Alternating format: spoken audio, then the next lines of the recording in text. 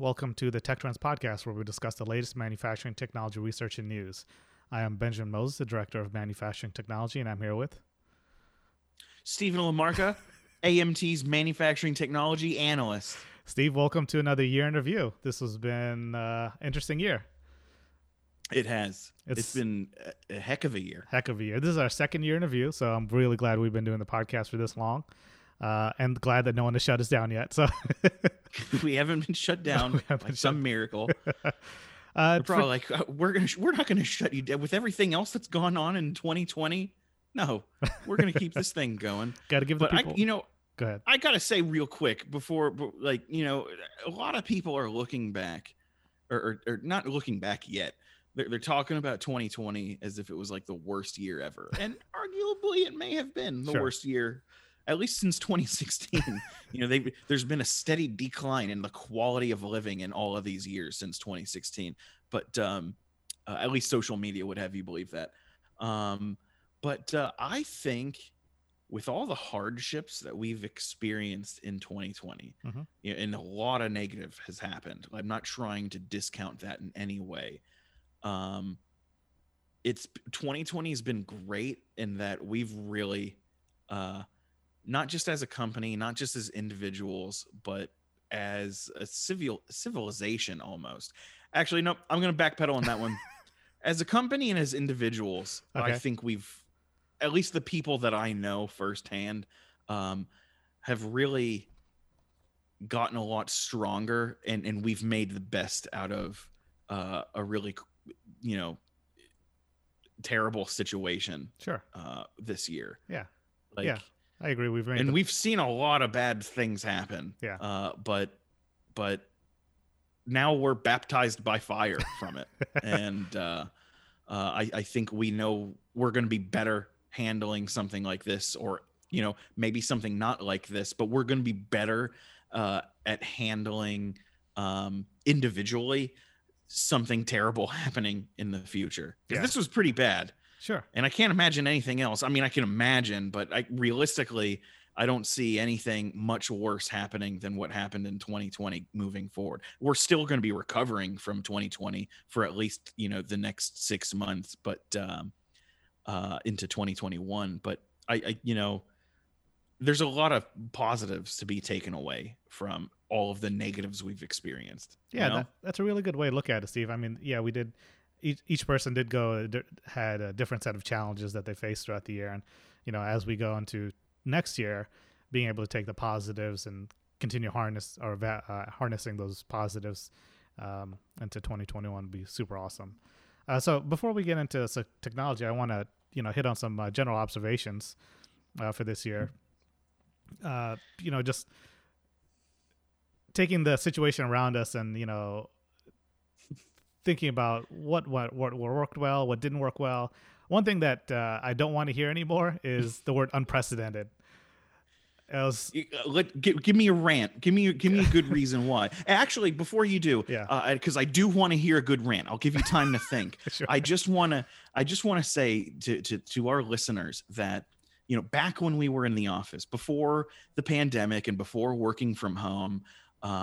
Even when Jules was in our department, and we would have our morning stand up on what we were working on, one of our sections for a good period of the time working in the office, one of the parts of our morning stand up was what words or phrases do we not want to hear anymore and why? And Jules had a great list of a few, whether, there was some, there was things like touch base was one of the terms that we didn't want to hear anymore because it's just so overused, and a lot of businessy, like executive terms that people throw around to try to sound official. Yeah. And it's like, but we had a lot of reasons for those, just trying to, give our listeners a perspective and a background on, what our rationale is when we make a list of words we don't want to hear anymore. So tell me, what is it about unprecedented, about this awful word that you don't want to hear anymore? It's kind of connected to some other things here. The marketing push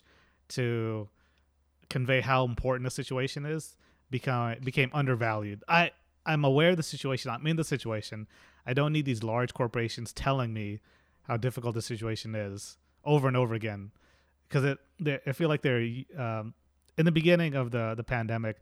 Yes, I think people wanted the corporations want us to everyone to know how difficult they're facing the current situation is, which is fine.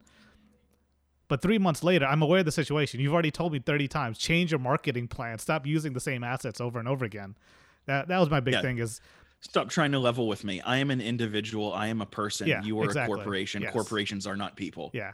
And I said it. It didn't none of their marketing changed over time. And that was the biggest takeaway for me, is that the lack of adaptation as things progressed from the messaging from these big massive corporations was fairly irritating. But yeah. And you know who I've been hearing it the most from? What's that? And I've said this before on the podcast, certainly this year. Airliners. Yeah. Like United, sure, and American Airlines. Shut up. I don't want to hear from you. I don't want to hear what a struggling time you're having. Right. Dude, you're a luxury. and in a bad one at that. Yeah. Like, it's a luxury experience that you certainly don't make it feel like a luxury experience. It feels like a public bus. and you expect me to feel bad for you. No. Unprecedented. Yeah, that's a good one, Ben. The next one I'm a big fan of these is staycations. That was a big term, about 10 years ago, and I want to bring it back. Staying at home for vacation and doing whatever you want for that entire week or couple of days is amazing. Using your car, sleeping in your own bed. If you want to go out and eat, go out and eat. If you want to order food, you can get food. But having the ability to use everything that you already have, to be fair, not everyone has an amazing house that they enjoy. They want to go to somewhere, stay in a hotel. Enough paid time off. Enough paid time off, sure. No, I think you're absolutely right. I think this year has really been a huge push to great for the publicity of the staycation. Yeah. Because, you would think that with a lot of people working from home and not being able to leave the house that much, the last thing you would want is a staycation during your paid time off. Right.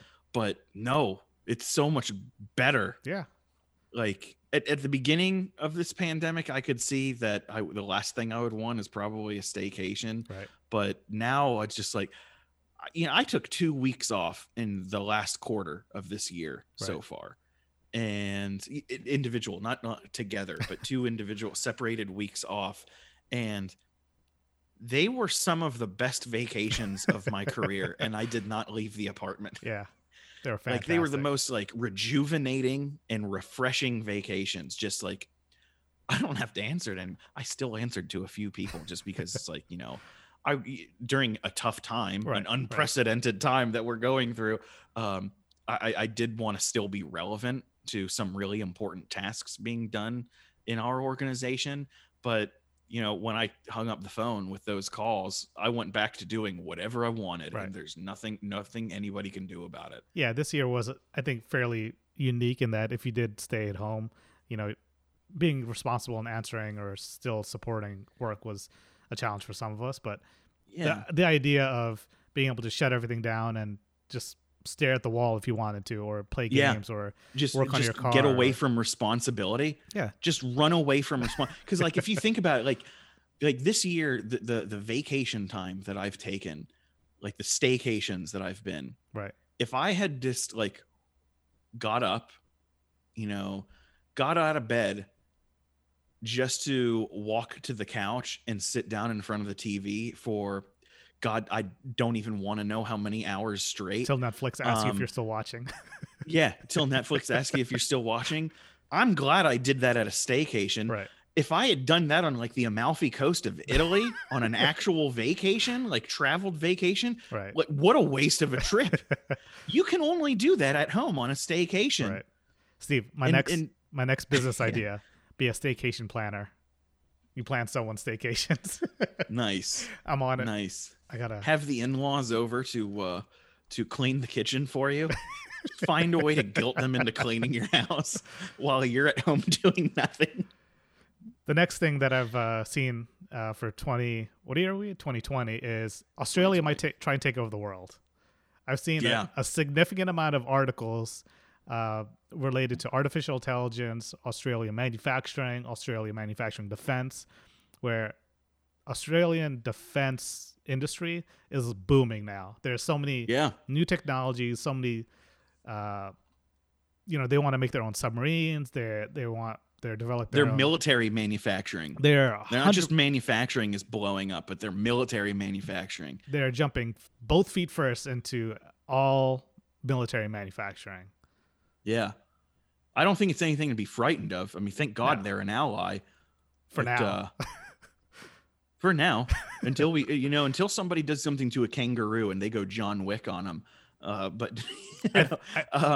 Australia. And when we were thinking about the year in review, when we were thinking about countries, I'm glad you mentioned Australia, because the first one that came to my mind, South Korea. Yeah. With they are the empire. They are a world leader. I don't mean empire in the negative Star Wars term. I mean, they are the top. They are when it comes to robotics and automation. Sure. In terms of adoption, right. And now they're going for the research and development too. Mm-hmm. It was crazy when it was cool when read that Hyundai is doing so much. Hyundai's starting their own robotics and automation line. Like they're not just doing cars and other heavy machinery anymore. They're also going to get into robots. Right. And we saw a light version of this with Elon Musk and Tesla, when no robotic supplier could get Tesla the robots that they needed. So Tesla was like, we're going to buy a few startups and we're going to make our own robots. Sure. We're done relying on other people to make us robots when they're not delivering exactly what we need for such a high price. That's another thing that's going to drive down a price in automation. Yep. But I digress. We'll get into that later. Hyundai not only is doing their own line of robots now, right, and robotic arms, industrial robot arms, but how about the banger that happened, a week or two ago? Hyundai straight up bought Boston Dynamics. Yeah.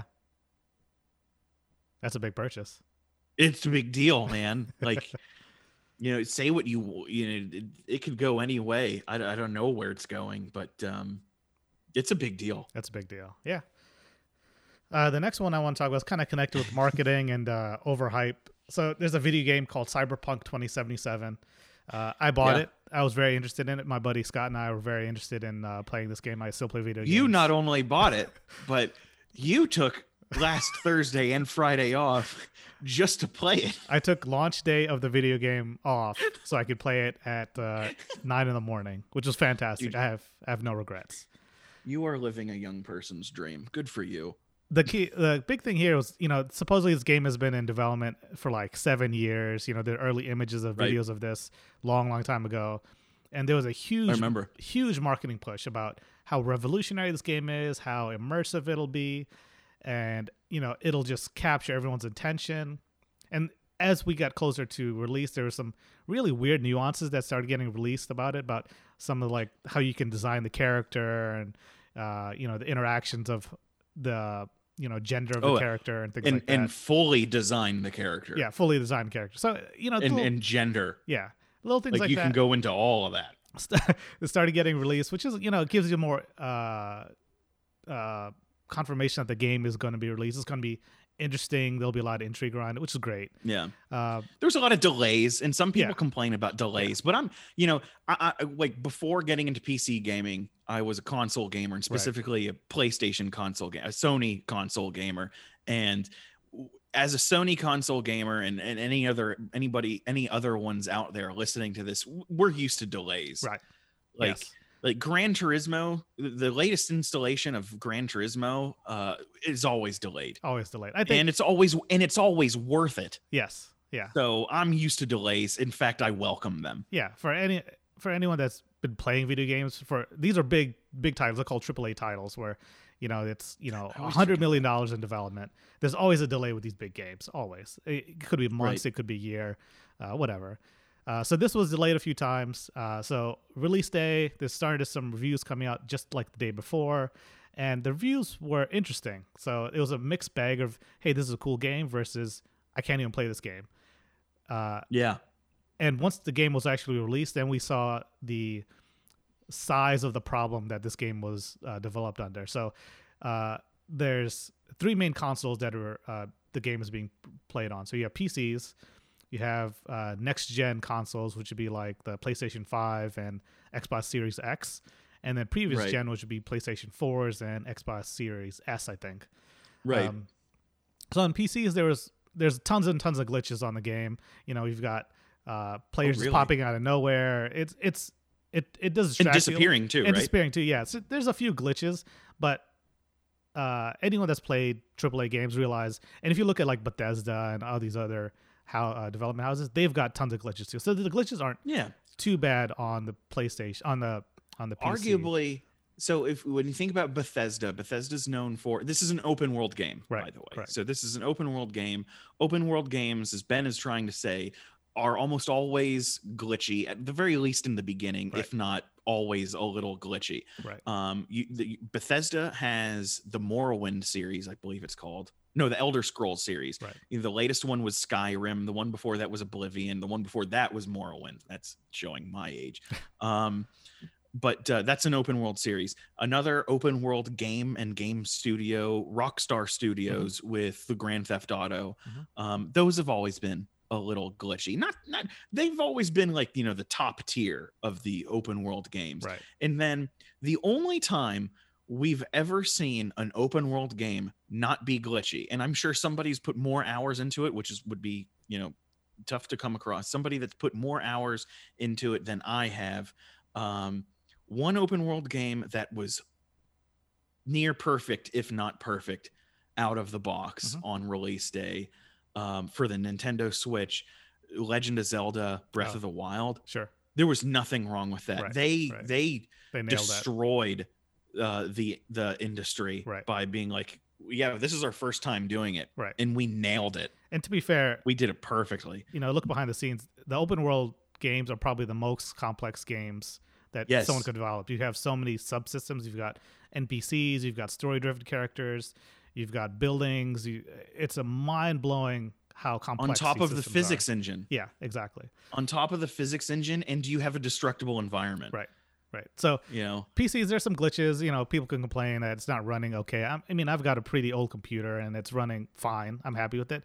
Now, okay, good. the graphics, I would say, don't match what I initially dreamed of, but it's playable. I'm comfortable playing with it. Okay. As you scale down to the PlayStation 4, it is literally unplayable. I've seen videos of Yeah. it where things don't render. It's missing The floors. frame rate's down to like 12 frames Yeah, per second. And it's really interesting because those hardware are standardized. There's no variation from PlayStation to PlayStation on Right. those. So it's fairly But- interesting that you've got this behemoth of a game that there's been so much. I can't imagine how much money they spend on marketing. They have like Yeah. sides of an entire building painted with the Cyberpunk logo and symbols, and to have such Oh, a yeah. poorly. So where they are now, they've been pulled from the Sony PlayStation Store. Yeah. Sony said your game is so bad that we won't allow anyone else to buy it. I think, And we're refunding people. They're refunding and Sony people. never refunds people. no. I think Microsoft is pulling their store also, pulling the game from the store. Wow. And there is rumors of a class action lawsuit that they materially misled the public on releasing the game. So there's a lot of drama around this game, and it's fortunate that it's not very good drama either. So there's, Yeah. and And there's a rift. there's a huge torn. rift.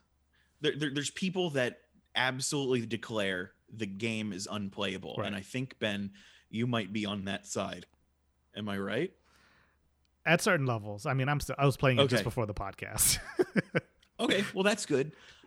Because wow, so you're like as they- close to the middle of the road as I've heard so far. Yeah, but I know that there's a rift that's torn the community apart. Yeah, People yeah. saying it's utterly unplayable and trash, Right. and then people who love the game and are all about it and these people probably were some of the people that wrote the bots to Right. scalp the latest generation of graphics cards to be Yeah. able to play this game.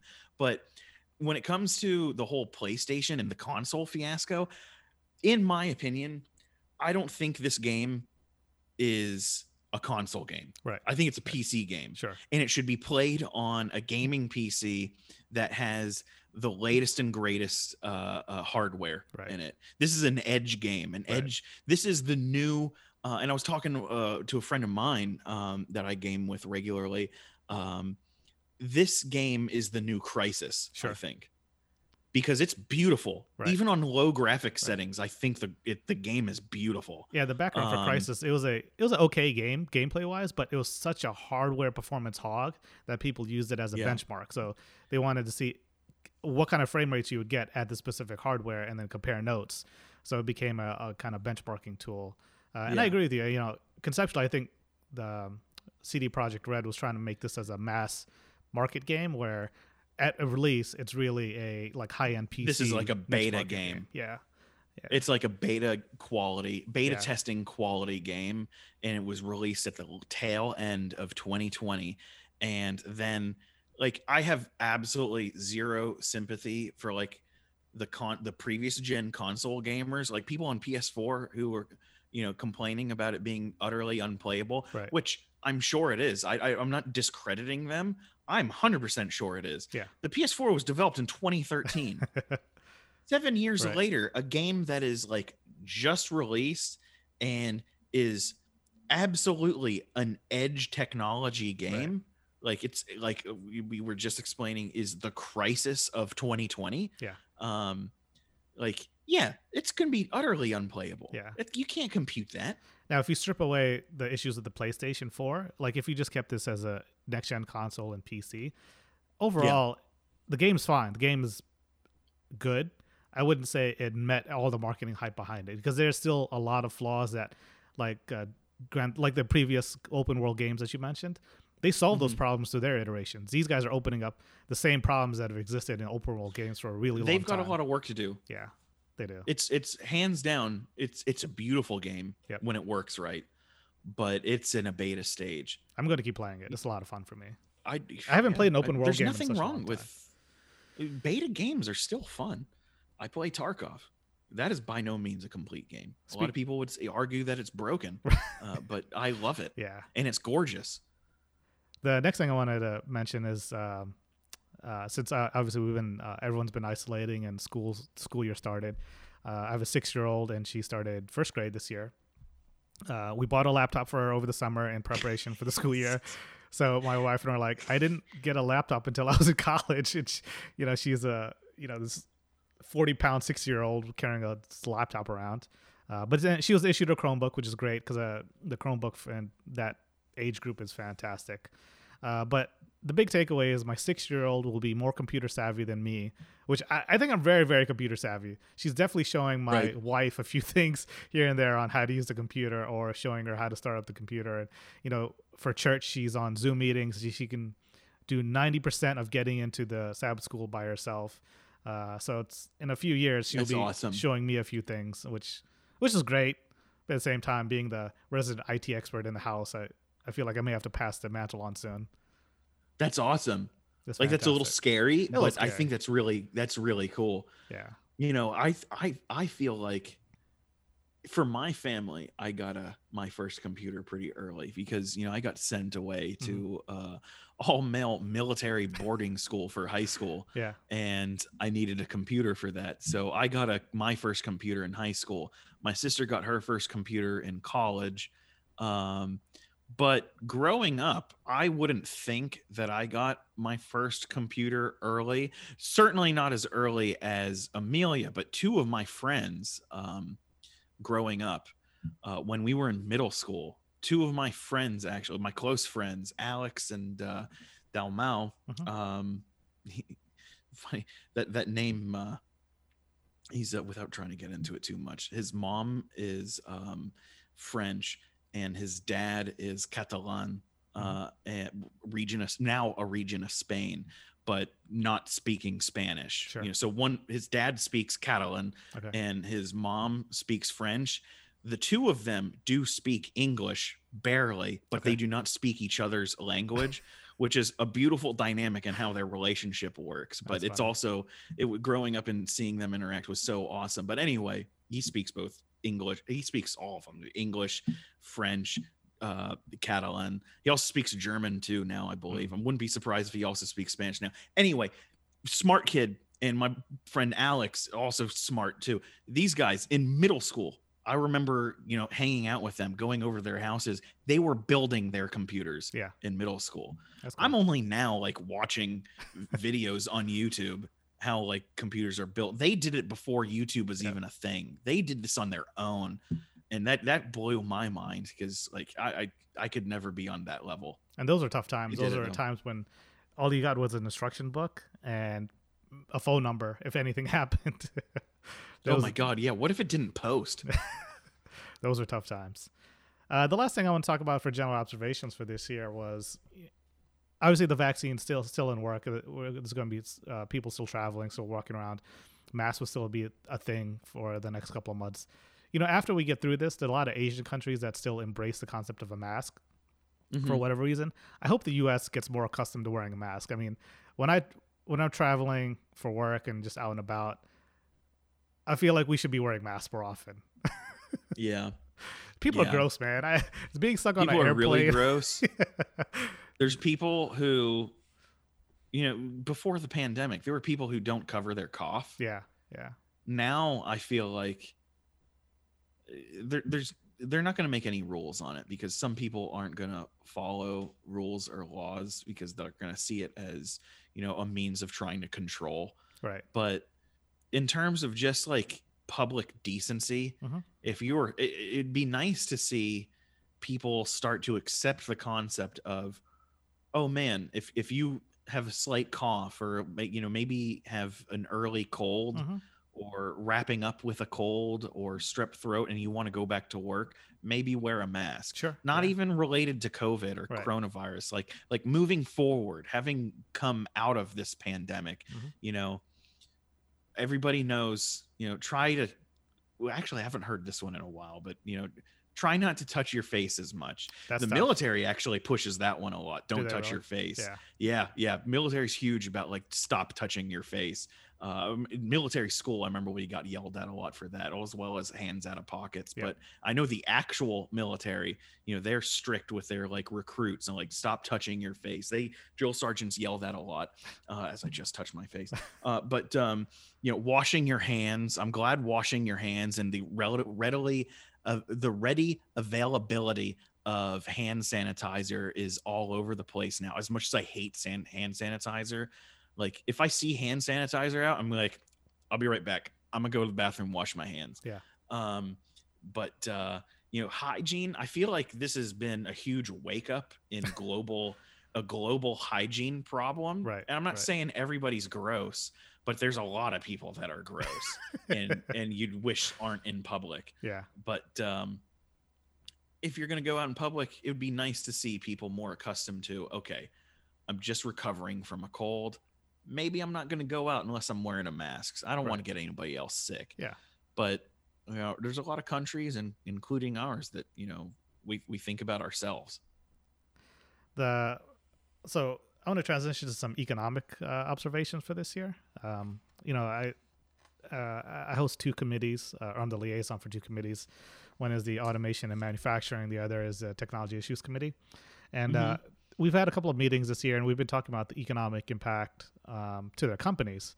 And early in the pandemic, a lot of our members have talked about, hey, just getting to the factory has been a problem, just like everyone else, right? Making sure that the work environment is sufficiently safe enough that they can still make machines, still get design engineering done, still satisfy the customer needs. But then as we transitioned out of that and people were a little more comfortable with purchasing equipment, having installations, our membership didn't suffer as bad as I expected. I was expecting a complete downfall on the manufacturing technology industry in general. But I think, there was still obviously a need, right? So we saw on the consumer side, we saw runouts of toilet paper, runouts on textile goods, run out on stuff. And there's a lot of things that facilitate that. One is just hoarding and bad consumer demand, bad consumer buying habits. But on the industry side, the industry stuff kept moving along. There's still a need to keep the underlying economics, underlying engine of the nation still going, and our members supporting that still was able to pivot from industry to industry. And I found that really interesting. Yeah, the ability to pivot was spectacular. That was spectacular. So companies some of our members that produced stuff for consumer goods, they saw that as a problem. Some of the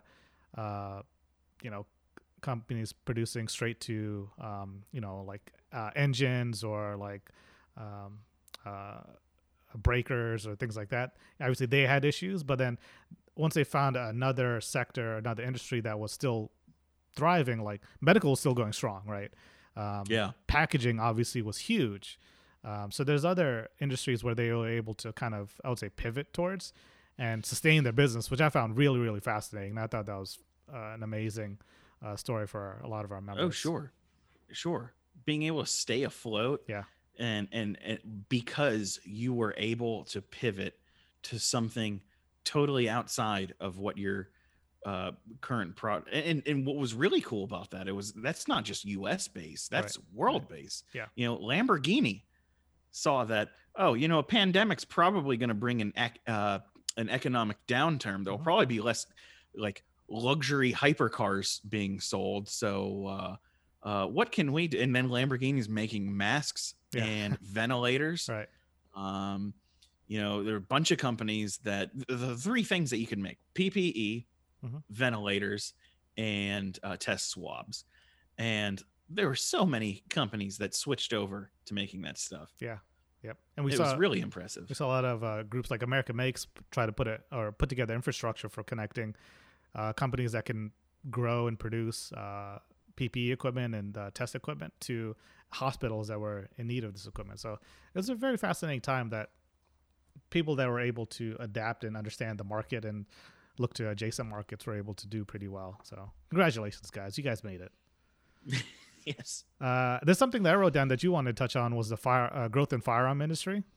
Oh yeah, because we're talking about economic impact. I was able to talk on the pivoting and how impressive it was for companies that made one thing to totally change their production lines to making PPE, ventilators, and testing kits.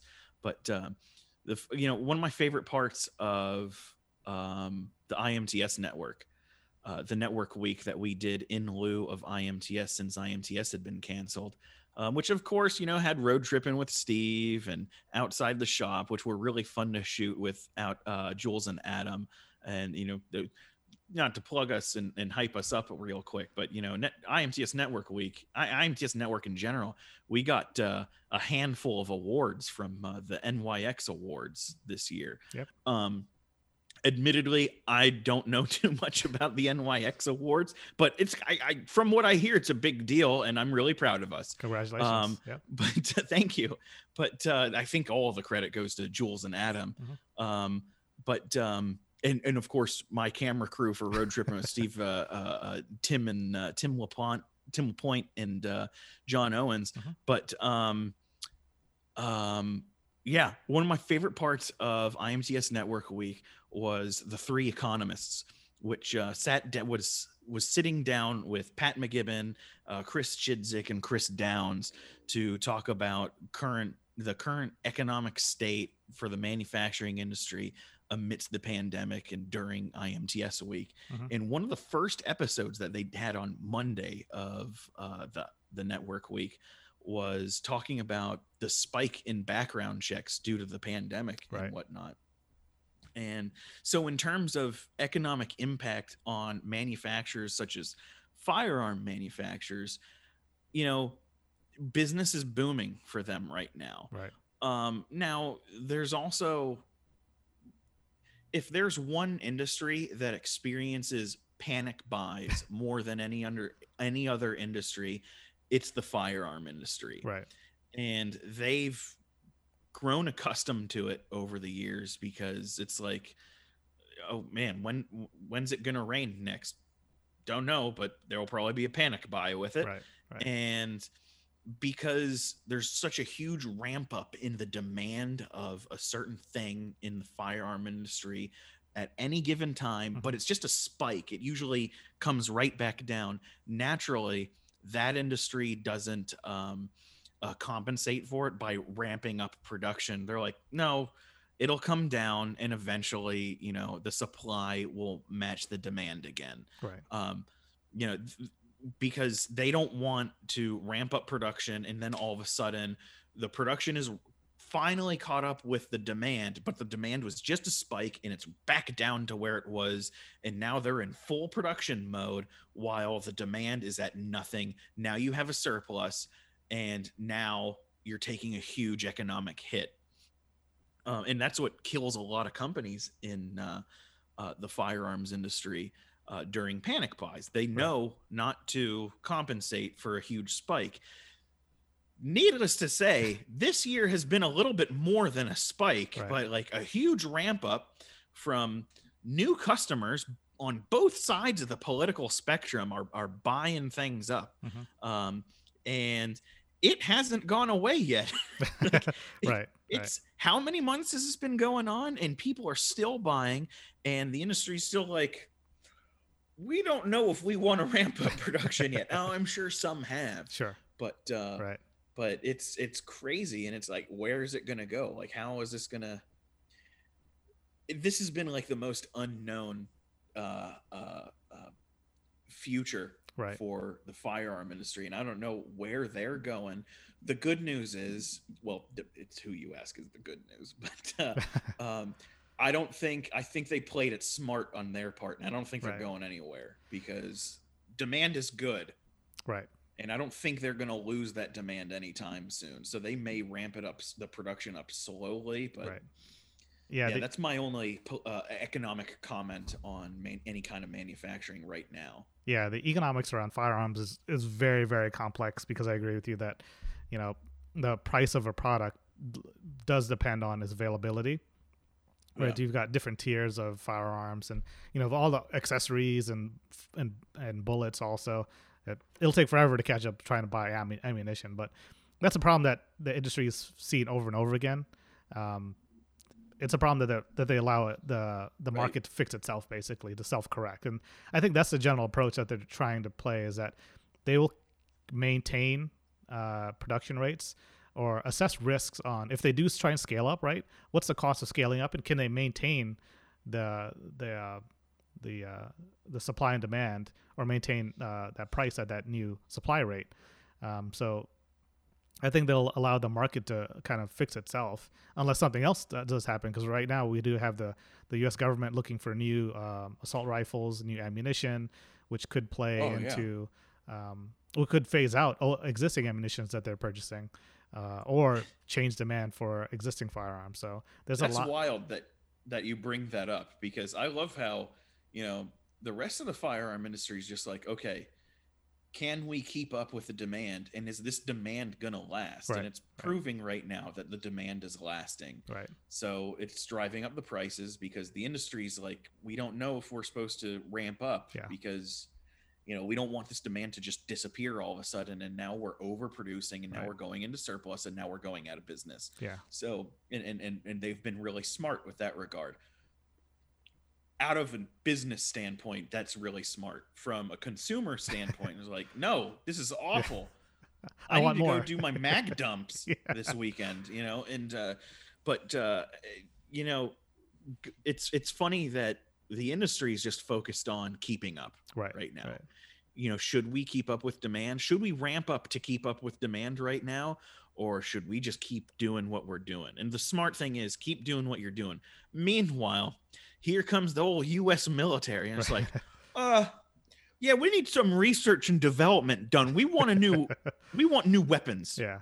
We want a new caliber. We want new weapons. We want all the new technology. And these guys, the rest of the industry is just like, we're just trying to keep up right now. We don't want to do anything new. Get out of here with that. One thing I do think the firearm industry does well in general is that they prioritize the markets. So they understand, hey, there's a police force that needs weapons. I've never heard of police force not being able to get weapons, or not keeping up with the demand of the existing demand of the military. It's always the consumer that ends up being adjusted in the market, which is, from my perspective, that's fine. Yeah, and I do think that I agree. Back to the earlier problems that we faced and the supply chain in general is prioritizing markets or having control over the supply was something that I observed, but we'll get into that later. And I do want to bring up the since the pandemic, AMT did get more interested in understanding supply chain and kind of the ecosystem that's related to it. So we did a series of research papers. We still have a couple more that's being released. And we'll place a link for you guys to check out if you guys are interested in seeing the research that we've done. But it's very eye-opening to see the importance of supply chain and the technologies related to supply chain and how far those technologies have progressed or have not progressed in some cases versus, we talk about manufacturing, right? Manufacturing is obviously a big part of supply chain, but understanding how purchase orders exist, how to get requests for proposals, and the whole ecosystem of managing suppliers is outrageously complex. And I don't think we give our supply chain the benefit of doubt on that. No. Or enough credit. All right, Steve, let's talk about technologies, man. We've talked a lot about, recapping a lot of things. A lot of things. Let's talk about technology. I've got a couple of categories. I think just highlighting some of the trends that we've seen for this year, it will be a super valuable to our listeners. So the first thing I want to talk about is the digital twin.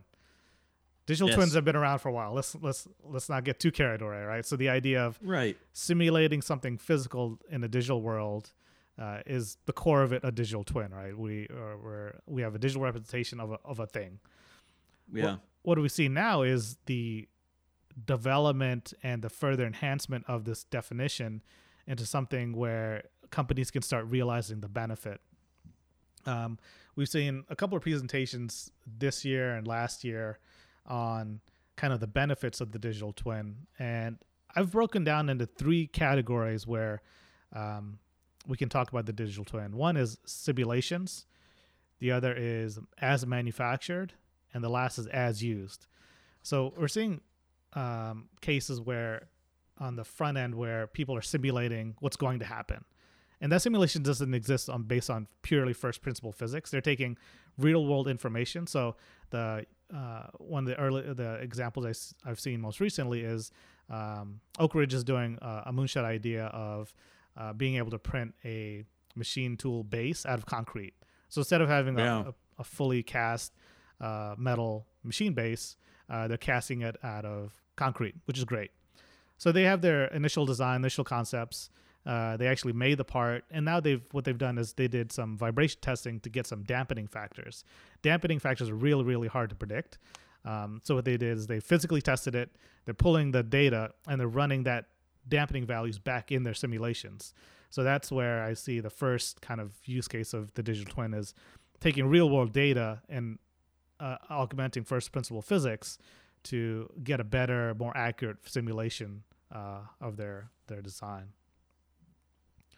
Dude, it's wild. To expand on digital twin a little bit and take it outside of our manufacturing industry a little bit, I think digital twins also spilling into medical even. Sure. I've talked about going to my dentist before. I love my dentist, Dr. Andrew Hinkle, and my hygienist Denise. Andrew and Denise are the best. I love visiting them. It sounds weird, and it is weird. I see my dentist twice a year, which is normal, but I actually enjoy going to see them. And one of the reasons is not only are they great and masters at what they do, and making sure that my mouth stays healthy, but they every time I go there, it seems they're flexing a new technology. Right. And I actually went to the dentist last week, and Denise shows me this new scanner that they've got, and I'm like, and she's like, we're kind of using this for like Invisalign, which is those plastic like retainers that some people use, but just humor me, let me use this on you. And I'm like, what? Like, tell me more about this machine she's got. and she uses this probe to scan my mouth. Right. And all of a sudden, I am seeing a perfect, dude, 3D model of my teeth and gums on this screen. That's cool. And you can manipulate it and turn it around, and you can it also has like my bite, so you can see how the teeth match up together. Cool. And it also has all of like it's a perfect representation. Like, it seriously looks like my mouth on the screen. Disgusting. And but what's cool about that is, like, Denise is telling me, yeah, we're gonna do this scan. Like, we did the scan before my cleaning and polishing, and then we did the scan again after, because the machine not only, you know, can show you the before and after, but the before and after things that you and I would miss just on our human vision alone. Right. You know, because it's a computer, it can actually show you what has changed. That's cool. And being the humans that we are, we can see, like, you know, okay, these weren't actual changes. These are just, you know, glitches and impurities in the way the scan was taken.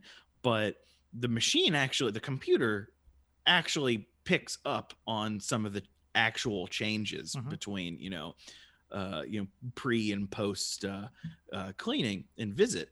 But like, what's really cool is they're going to do that again in 6 months to see if my teeth have shifted at all from, cool. You know, they think in college, I was on an ADD medication that would cause me to grind a whole lot, which had me on, they gave me a retainer to prevent that. I would put it in when I sleep. I'm not on it anymore because I'm not on that medication anymore. So I don't need the retainer. And they've told me that, they haven't seen a shift in my teeth since being out of college and being off of this medication.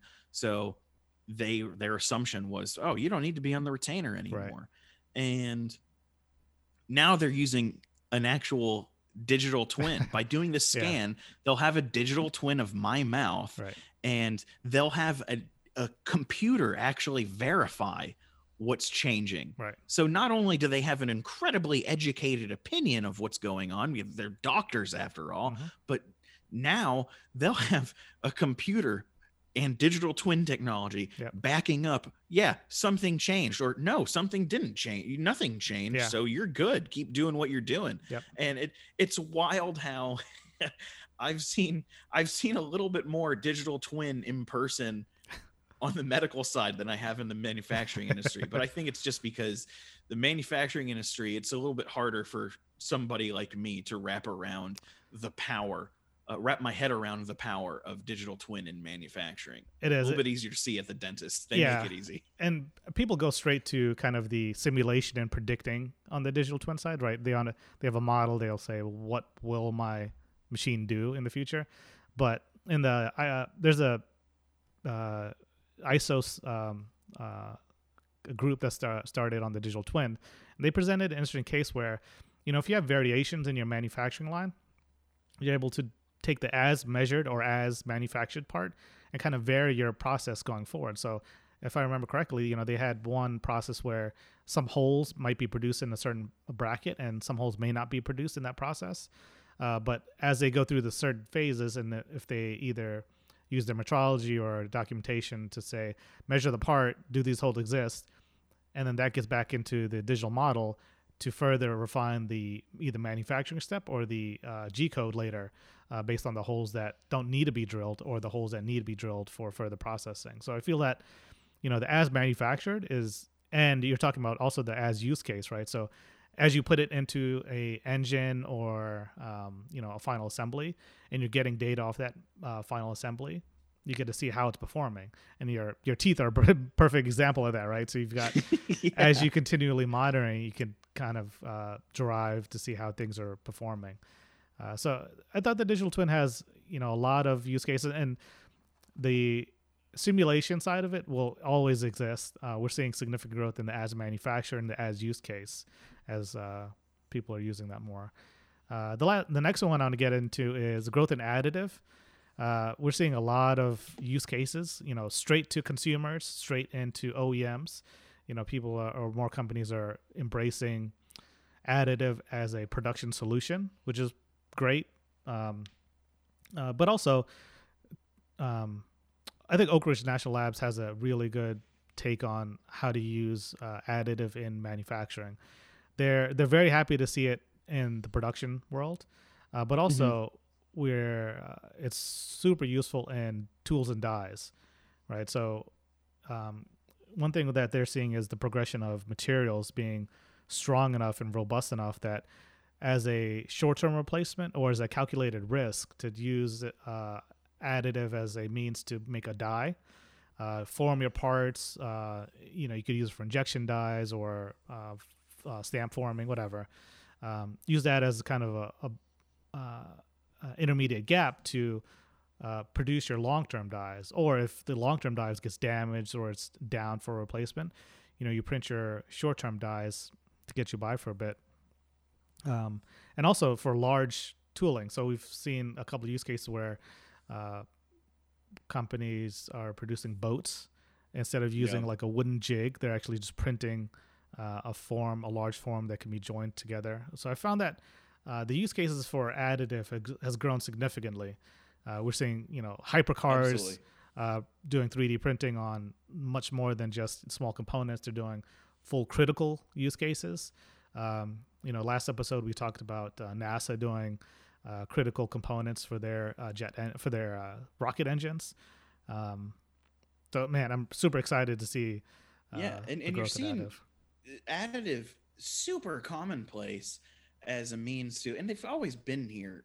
Additive has always been like the perfect thing to use for mock-ups Yeah. And prototyping, but it's available to everybody, and everybody does prototypes off of additive now. Yeah. Nobody prototypes using a CNC machine anymore, except for like maybe like an early production version. Sure. But like when it comes to like raw prototyping, like I've got an idea, I need to move it from napkin to something actual physical, like a near net shape. Yep. Additive is a way to go. Right. Don't carve it out of wood or do clay modeling unless it's a car. And certainly don't go straight to the CNC machine when it's going to cost you a whole buttload in the material costs alone. But, the time of downtime with a machine, and all of that, and the setup time and whatnot, additive is there for you. Additive's got you. Yep. But and then we're seeing like last week or 2 weeks ago, no, last week, the development in additive with the surface finish is getting there. One of the biggest weaknesses with additive forever now has been its surface finish. Right. You can't get like you can't get that smooth finish, but now you can. Right. The way they're treating some things. So yep. It's the rapid evolution of additive is insane. And we kind of saw this a little bit like, before additive, it was 5-axis CNC machining. Sure. And that's become commonplace. 5-axis is where it's at. And then until additive showed up and crashed the party. But like, additive was a mess in the beginning. It was like, you know what? I would always joke about like my favorite thing about like 3D printers being broken and whatnot, or nobody can figure out how to use them, but they're actually really easy to figure out how to use, and they're less broken now. Sure. But I joke about the brokenness, and when I talk to some people who've been in the industry for a while, especially in sales, like our good friend John Mayer out of Jones Kindon. I'll sit down, like when we would have events in the past, whether it was MFG or whatever, late night, light up some cigars and sit around the balcony looking over like, whatever resort's golf green was in front of us. They'd be talking about like some of the old timey machines, like, the Monarch Ultra Center. Right. What an absolute pile that thing was. And, that was like early multi-axis machining. Right. And, 5-axis, we see as 5-axis as being like this stupid accurate, really reliable, perfect production technology. Right. But it started broken too. Sure. It started a broken mess at the beginning as well. And it became the standard, like the go-to manufacturing technology if you wanted to make something of quality.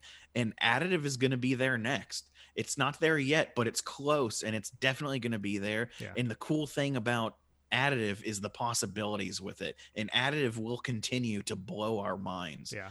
Even after it's at like the apex of its form, you know. It's only going to get better. The only thing that makes me a little nervous about additive is the metrology, the quality and metrology side keeping up with the pace of additive. I'm a little nervous about, subsurface inspection, unique forms. How do you do dimensional checks? It's just I'm just a little nervous that additive is huge. There's a lot of adjacent technologies, and I'm a little worried that they won't keep pace. But right, we'll see. And you got to keep in mind that we're going to see, because the increasing development and power of additive, we are going to see other weaknesses come out, because as we use it and as it's applied to more and more different things, you're going to see more and more weaknesses, and what else needs to be developed. But that's just the natural cycle of anything.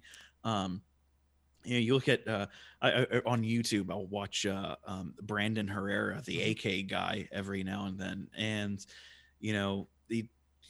this guy builds AK platform rifles, and he'll talk about like trunnions, like the front trunnion where the gas block and the gas tube meets the bore and chamber of the barrel, and that trunnion on an AK needs to be incredibly strong. And the way the Russians do it is it's made out of that's a milled block of forged billet material, and that's incredibly strong. It's not only forged but it's also it's not only milled, but it's also forged. So, and the weakness with a lot of American-made AKs that don't have the Russian machine power of a Russian weapons plant and are just making an AK variant out of like somebody's garage, is they have to use something like a cast trunnion. Sure. And the scary thing with that is we're seeing that with additive, the molecular compound with metal additive is closer to that of casting something. Right. It's not to the integrity quality of a forged piece of metal or a milled billet piece of metal. Sure. So that's going to be like the next weakness that people are, the surface finish is being taken care of. The next thing is what you're saying, the subsurface quality of the material. All right, Steve, there's a lot of actually other topics I want to get into, but I think we're running low on time. So what I'll do is we'll kick off the next episode in 2021 talking about automation trends, because this covers both metrology, automation by itself, but also we've discussed including metrology as part of the automation group, and a little bit of subtractive manufacturing. Definitely see that can be kind of all together, because that's kind of a trend we've seen this past year. So we'll kick 2021 talking about trends in automation, if that's all right with you.